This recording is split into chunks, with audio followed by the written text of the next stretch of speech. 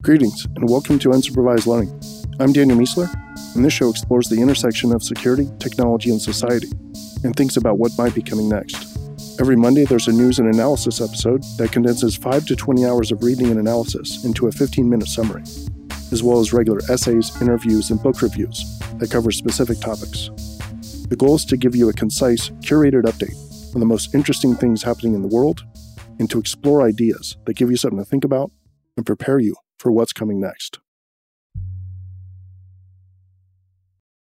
In this standalone episode, I'll be reading my essay titled, It's Time for Vendor Security 2.0, What We're Doing That Isn't Working, and What to Do Instead. In a previous post, I talked about how security questionnaires are security theater. They were in 2018, and they still are.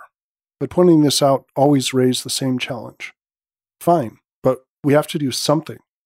So what's the alternative? It's a fair point, and I think we have an answer. I'm a bit allergic to 1.0 and 2.0 designations, but in this case, I think we have a clear transition. Ask yourself how much time was wasted on security questionnaires for SolarWinds, and how many of them did any good.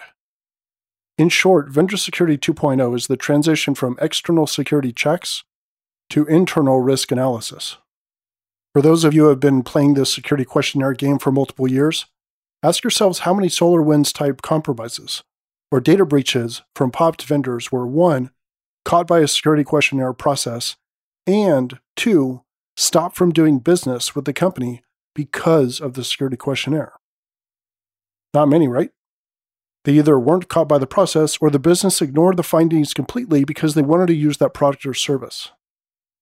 I've been part of hundreds, possibly even thousands of vendor security reviews in my 20 years in security, and I can think of very few examples where the business really wanted to use a particular vendor, and security shot it down. Not only that, but I've been on site doing an in-depth security assessment while Big Four teams were completing their reviews with thumbs up and smiles everywhere. SOC 2, no problem. Security questionnaires passed with flying colors. But at week 2, I found a critical security issue that directly affected customer data. The best use of a security questionnaire is to ask the company if you're an axe murderer. If they say yes, don't hire them to babysit. As it turns out, if everyone you're talking to is hiding the truth, you can easily do a full on-site security assessment and not find much of anything.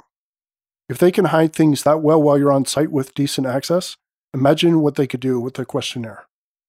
Then we have the online reputation services that too often function like the mob. Pay us so we can protect you. Protect me from who? From someone telling all of our customers how insecure you are. Looks around. Who would do that? Smiles. Us. We would do that. Right, so we know it doesn't work. So let's add some more detail to what we are proposing with Vendor Risk 2.0. Number 1, assume compromise. Assume your vendors are compromised. Massively slim down your questionnaire to 2 basic questions. When was the last time you were breached? What happened, why, and how did you adjust? And do you have security leadership in a security program? Focus mostly on when they admit that they're an axe murderer. So if they say, actually, we don't really have a security program, and we're kind of struggling right now, consider telling the business that this is a serious problem. Optionally, maybe find a good way to work with them later because at least they're honest. In short, give really bad responses lots of weight and give good responses very little weight. 2. Perform risk assessment analysis. Perform vendor risk assessments on all key vendors that have software running in your organization or that have your data. Vendor risk assessments should function much like threat models in the sense that they're looking for an understanding of 1. The integration of that vendor into your business. 2. What could go wrong if when they were or are compromised, and 3, what you can do to mitigate that risk. Transition your third-party risk team's efforts from questionnaires to doing these types of assessments, with most of the emphasis on number 3, which is what you can do to mitigate the risk.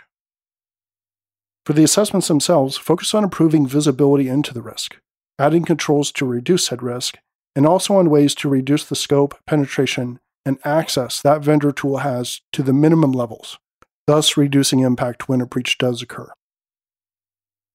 3. Risk visibility. Ensure the business understands that vendors are trade-offs between easier, faster functionality versus security. Use the vendor risk analysis process to educate the company, including senior leadership, on the real-world risk posed by all vendors in use. Summary. Questionnaires are largely security theater because it's nearly impossible to assess a company's risk from the outside. 2. If the business needs a given tool, they'll likely force the company to use it despite the risk. 3. Given these truths, the most realistic path for protecting ourselves from vendors is heavy investment in risk visibility, risk reduction, and risk communication/acceptance. All right, thanks for listening to this episode of Unsupervised Learning. If you're not a member already, please consider signing up at danielmiessler.com/subscribe.